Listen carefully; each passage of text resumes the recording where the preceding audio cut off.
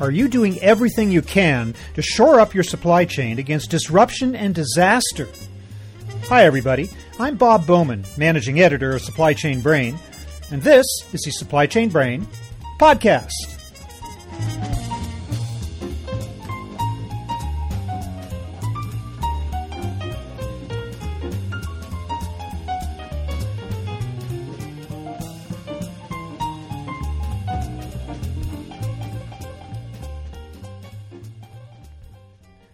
Every company is concerned about supply chain risk, but it's tough to quantify the issue. How prepared are you to withstand a tsunami, a flood, political upheaval, or even an erupting volcano in major sourcing countries? Something bad is always bound to happen, but there's no telling what, when, and where.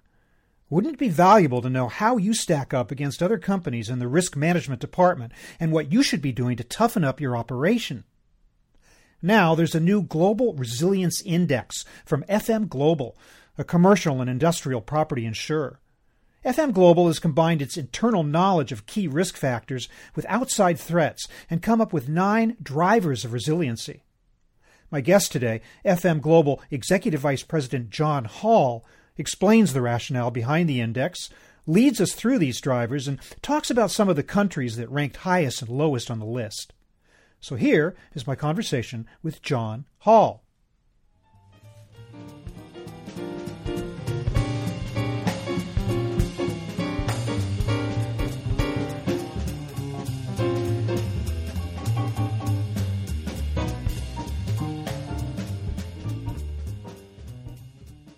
Jon Hall, welcome to the program. Hi, thank you. It's nice to be here.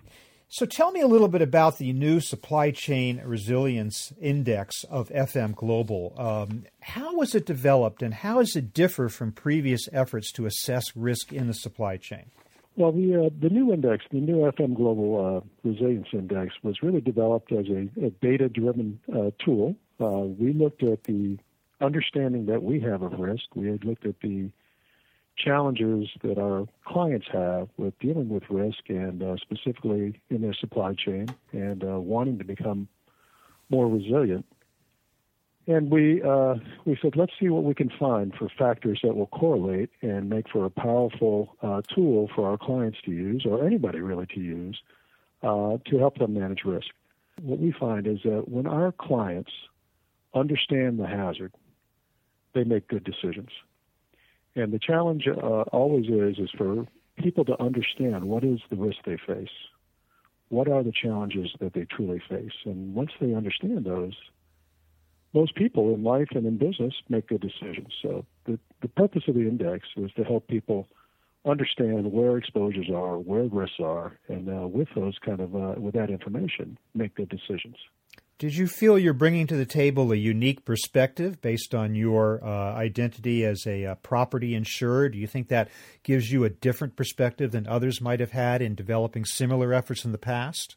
We do believe that the unique business model of FM Global really is one of the powerful pieces of this. And, we employ about 1,500 engineers around the world, inspecting over 100,000 commercial properties on a regular basis, and with that, we gain a very deep understanding. A typical facility, we might develop 400 or 500, maybe even 1,000 on a very large facility data points. So we get a very intricate knowledge of understanding of the facilities that we insure. So we felt we had a lot to bring to the table in the area of resiliency to natural hazard exposures, to fire exposures, quality of construction, how well the facility's made versus code, constructed, I should say. So we thought we could bring a lot from our area and then mix that with other things that were available in the marketplace. And that's when we got into looking at economic data, like political risk and oil intensity, GDP, and supply chain things, control of corruption, the quality of the infrastructure. So we started looking for correlations, and we started out with about, 38 different data points that we're working on and studying, and then we, over time, worked it down and found these 9 data points that we're using are the 9 drivers are really the most correlated that really help you get to the right place of understanding individual countries' resiliency. So you start with the internal intelligence you already have that is basically facility-oriented and property-oriented, and then you go out beyond that. So how much of the stuff comes from your internal expertise versus what you reach out for externally, percentage-wise, can you say? Well, it's roughly, if you look at each driver as an individual equal part, we offer up 1/3, so to speak. 3 of the 9 drivers are directly from FM Global's knowledge and information. At any one point, a client may say, well, this particular driver is more important to me. So they may individually decide that they want to put a lot more emphasis on one particular driver, and that's okay too, I think. The drivers are all laid out. They're all, transparent as far as what they came out to. So if a individual corporation thinks that political risk is the most important business factor to them, they can certainly concentrate on that driver for them. For most people, infrastructure, control of corruption, and then certainly natural hazards, exposure to wind, the flood. Well, I think you're listing some of them. You're listing some of them now. Let me ask you just formally to name what are those 9 business drivers. Well, the economic factors are GDP per capita, political risk, and oil intensity. The risk quality are exposure to natural hazards, the quality of natural hazard risk management, and then the quality of fire risk management. Supply chain factors are control of corruption, infrastructure, and local supplier quality. So you really, that's covering a very broad range of just about every conceivable risk that affects supply chains today. Yeah, well, we felt so. We thought it was very comprehensive and, again, makes it a very nice tool for consideration. And but I may be able to offer up a little bit how somebody might use this, if you want me to. Yeah, I want to get to that, but first I just want a little bit more to kind of pave the way for us to talk about the content of it. How long did it take for you to put this together? In excess of a year. I'd say about 15 months. Mm-hmm. And then verified through multiple years of data. So we didn't want to just run it for 1 year only, and then we went back and ran and developed 3 years of data. But it was about a 15-month effort. And you called it a beta-driven tool. So does that mean that it's still a work in progress, or what did you mean by that? Well, it's data-driven, and it's based on a lot of factual information that is available to everybody. That's available out in the, I was going to say in the marketplace, but it's probably not the right word. It's a tool that has been developed on the best available data that we think correlates right now. And I think over time, if we found other correlations that made sense, that we'd be open to modifying the tool and improving it. And I think everything, as we look at analytics today and big data and everything, as more information comes available that we could correlate with it, we'd certainly be open to trying to make it even better and more powerful. Do you believe that risk in those 9 categories is getting worse or is more intense today in any of those than it has been in the past? I think it changes every day and by country, so to speak. So certainly, a country that may have looked as being a fairly stable country 12 months ago, today is of concern. And the Ukraine might be a country that's a good example of that, where, you're fairly not the greatest of economies and whatever, but not considered an unstable place. And certainly today you'd look at it and say, wow, a bit different than it was 6 months ago. So everything changes. You probably launched this with some preconceptions, some understanding of what you might find. Were there any surprises that arose when you finally got through it and came up with the results? I think certainly that Norway came out as the number 1 country was a surprise. And not when you look back at it and you look at the facts, but I think if we had taken a list of 25 countries and we sat it on the table and Norway was in there and we were all looking at it, you and I and others, and there's various U.S. and Canada and all these European countries, would we have picked Norway as the number 1? And my guess is not many would have. So a bit of a surprise there. But then again, as you start really looking at Norway, you say, well, it makes sense. It wasn't intuitive. On the flip side, on some of the countries kind of at the bottom of the list, I think there was probably, I don't know that I want to say less surprise, but it was more predictable. And I think it's more a developing economy, developing country kind of issue, and they're countries that are challenged from an economic standpoint, and therefore, when you're challenged economically, it's hard to have great infrastructure, great reliability, and other things too. So it kind of correlated. I think Korea being kind of in the middle of the pack might have been a surprise to people. They were number 69, if I remember right. And, a very modern economy, a very aggressive economy, great business people, modern economy. But again, as you wait, very significant exposures to natural hazards and some other issues. It didn't come out maybe quite as high as somebody would have guessed there. Just to be clear, the countries at the top of the list are the most resilient to supply chain disruption, and as you go down the list, they are less resilient, correct? That is correct. Right. That is correct. And I understand the U.S. kind of comes up in the top 25 in all three other regions of the index. Is that right?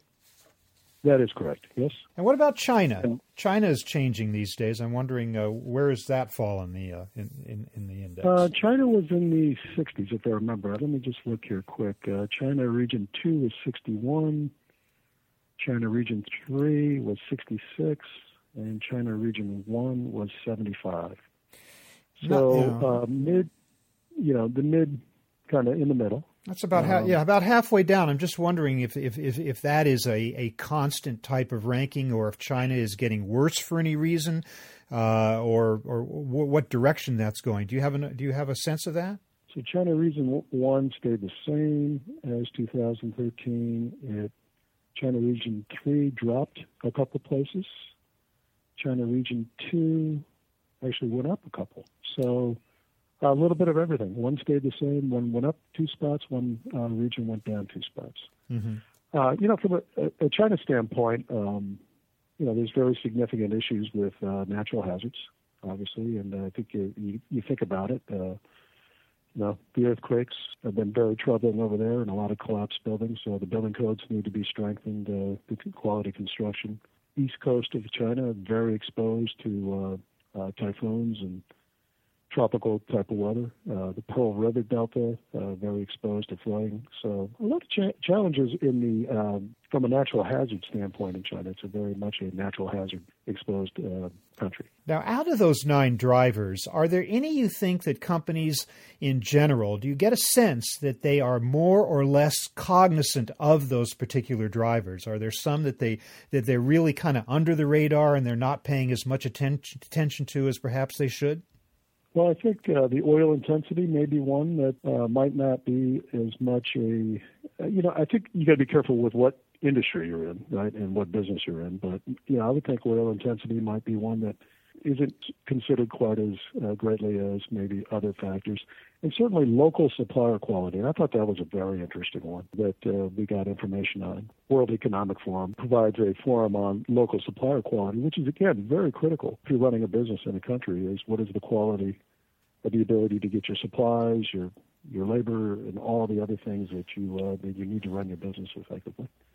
One of the things I find interesting about these 9 is that most of them are essentially out of the control of companies. They're either natural disasters or they're local economic conditions over which a company has very little or no control. But there are a couple of points in there that seem like they do fall within a company's control. You talk about, in 2 instances, quality of risk management. Is that what that is? Is that a ranking of the actual company's ability or quality to manage risk, or is that also an external driver?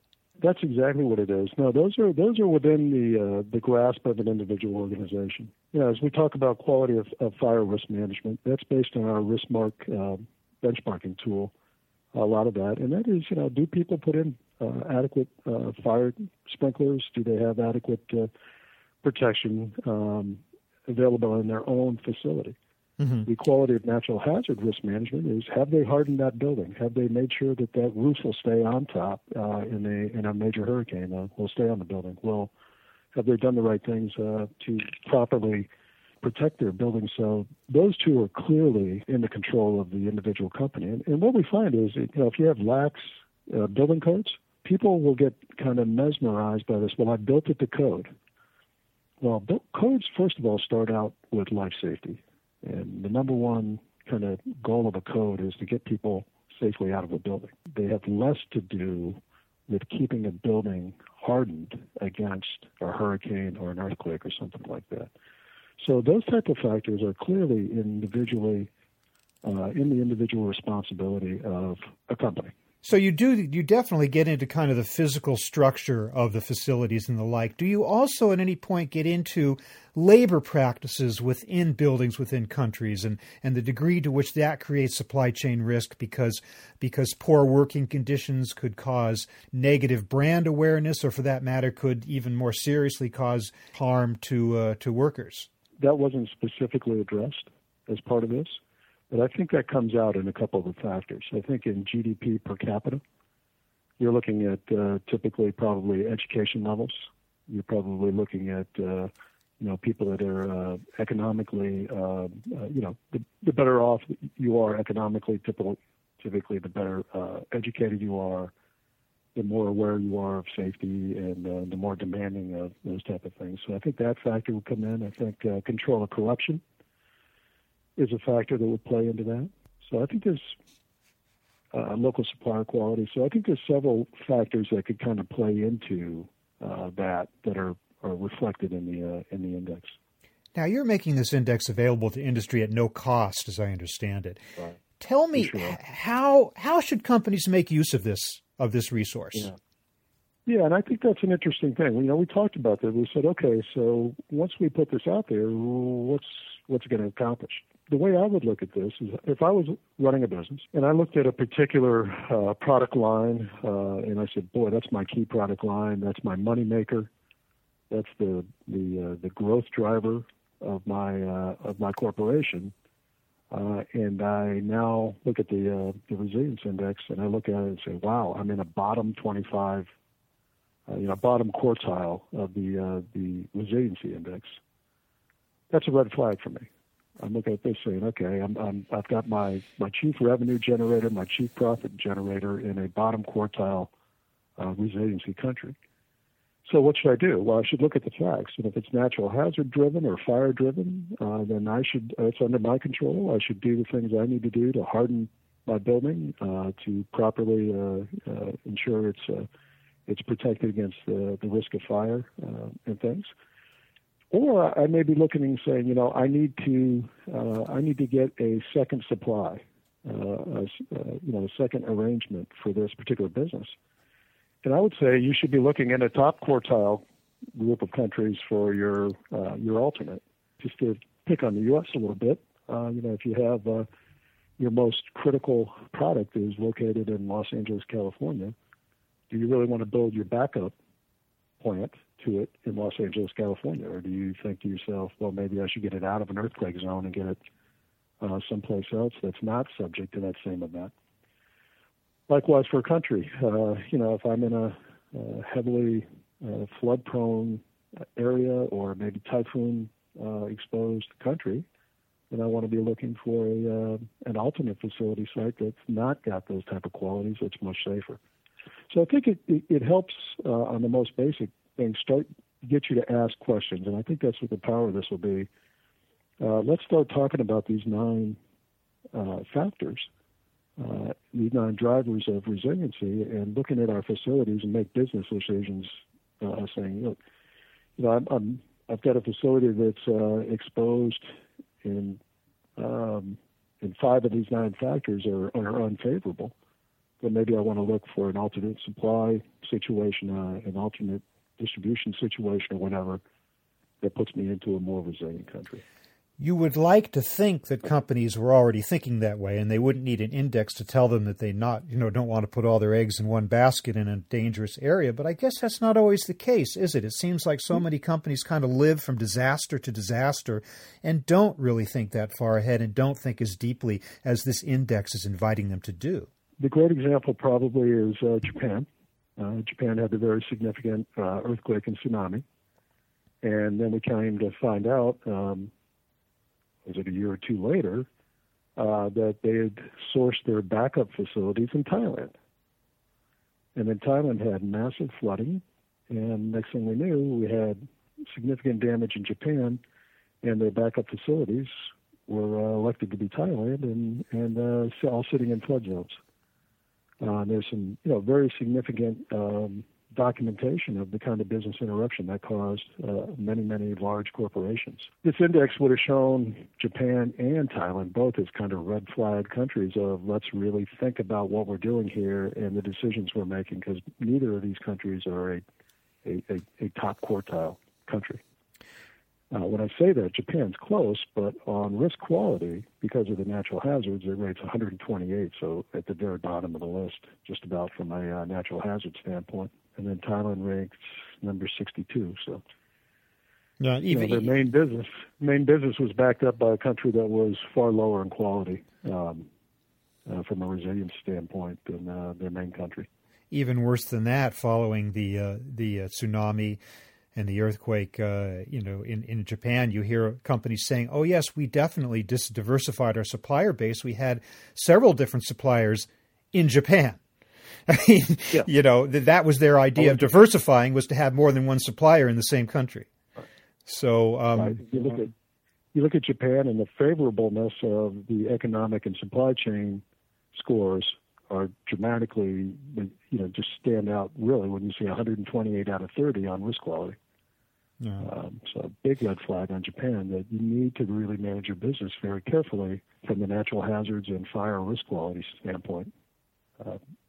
And again, you can be in that country. You just need to manage your risk that way. And that's hopefully what this index will help you to do is say, okay, have we hardened our facilities?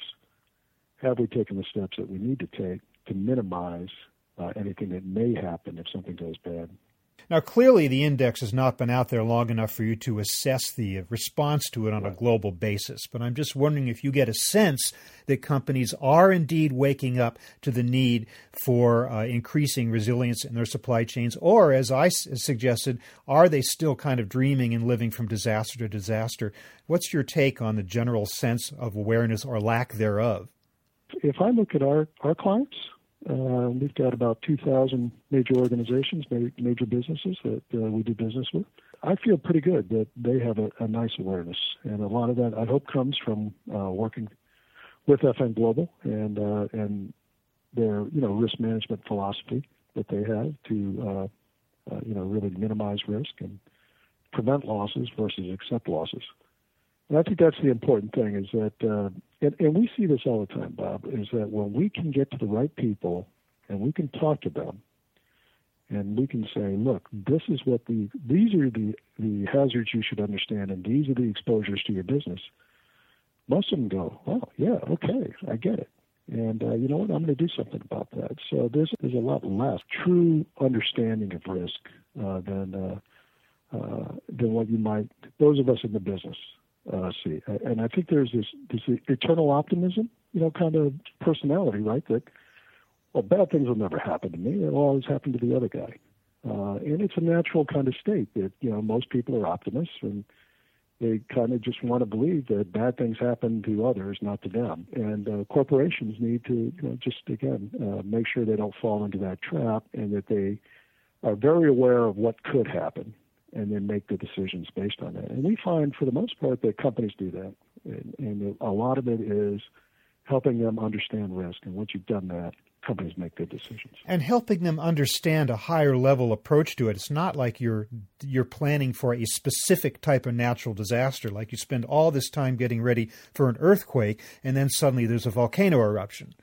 It seems to me like you have to do it at a higher level. It would apply to no matter what type of disaster. You have a certain level of resilience in your supply chain that can respond no matter what.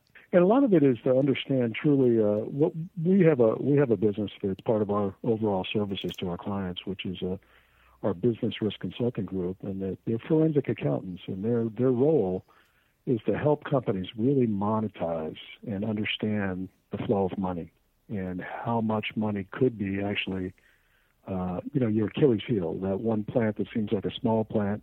You just never realize that if you lose the part that it makes, it shuts down your whole supply chain. What we found is when we help companies really think through and follow the money, you find these pinch points, and a lot of times they're revelations. And again, it's not the companies are doing the wrong thing. It's just that wasn't the focus of their business at all the time. And once they see things, they typically then, again, make good decisions. So we work hard to help our clients follow the money, make sure they understand where the pinch points are in their supply chain, where the big dollars could be lost, and then help and advise them on what they can do from our standpoint to harden their facilities and improve the risk on the what we call the risk quality factors.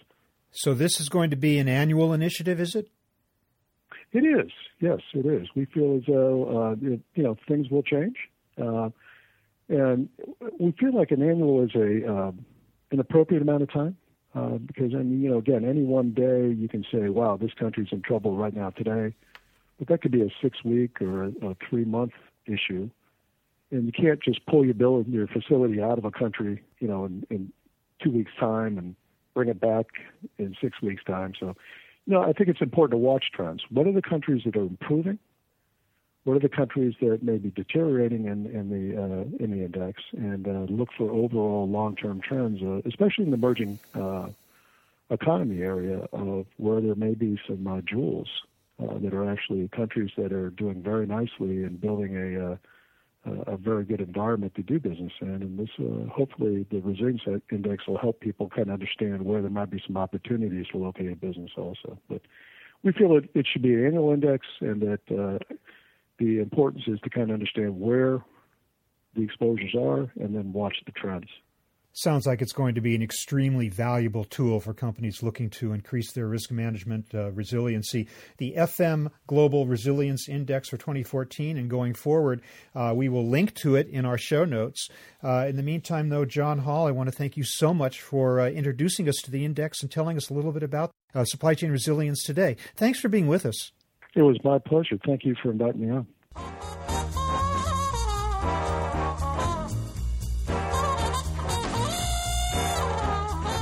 That was my conversation with Jon Hall of FM Global. Hope you enjoyed the show. I'm Bob Bowman, Managing Editor of Supply Chain Brain. We're online at www.supplychainbrain.com, where we post a new episode of this podcast for streaming or downloading every Friday. You can also read my Think Tank blog, watch nearly 2,000 videos, and access all of our other content, including the digital edition of our magazine. Look for us on Facebook and LinkedIn, and follow us on Twitter @SCBrain. And big news, we're now available on iTunes. Just search for Supply Chain Brain. See you next time.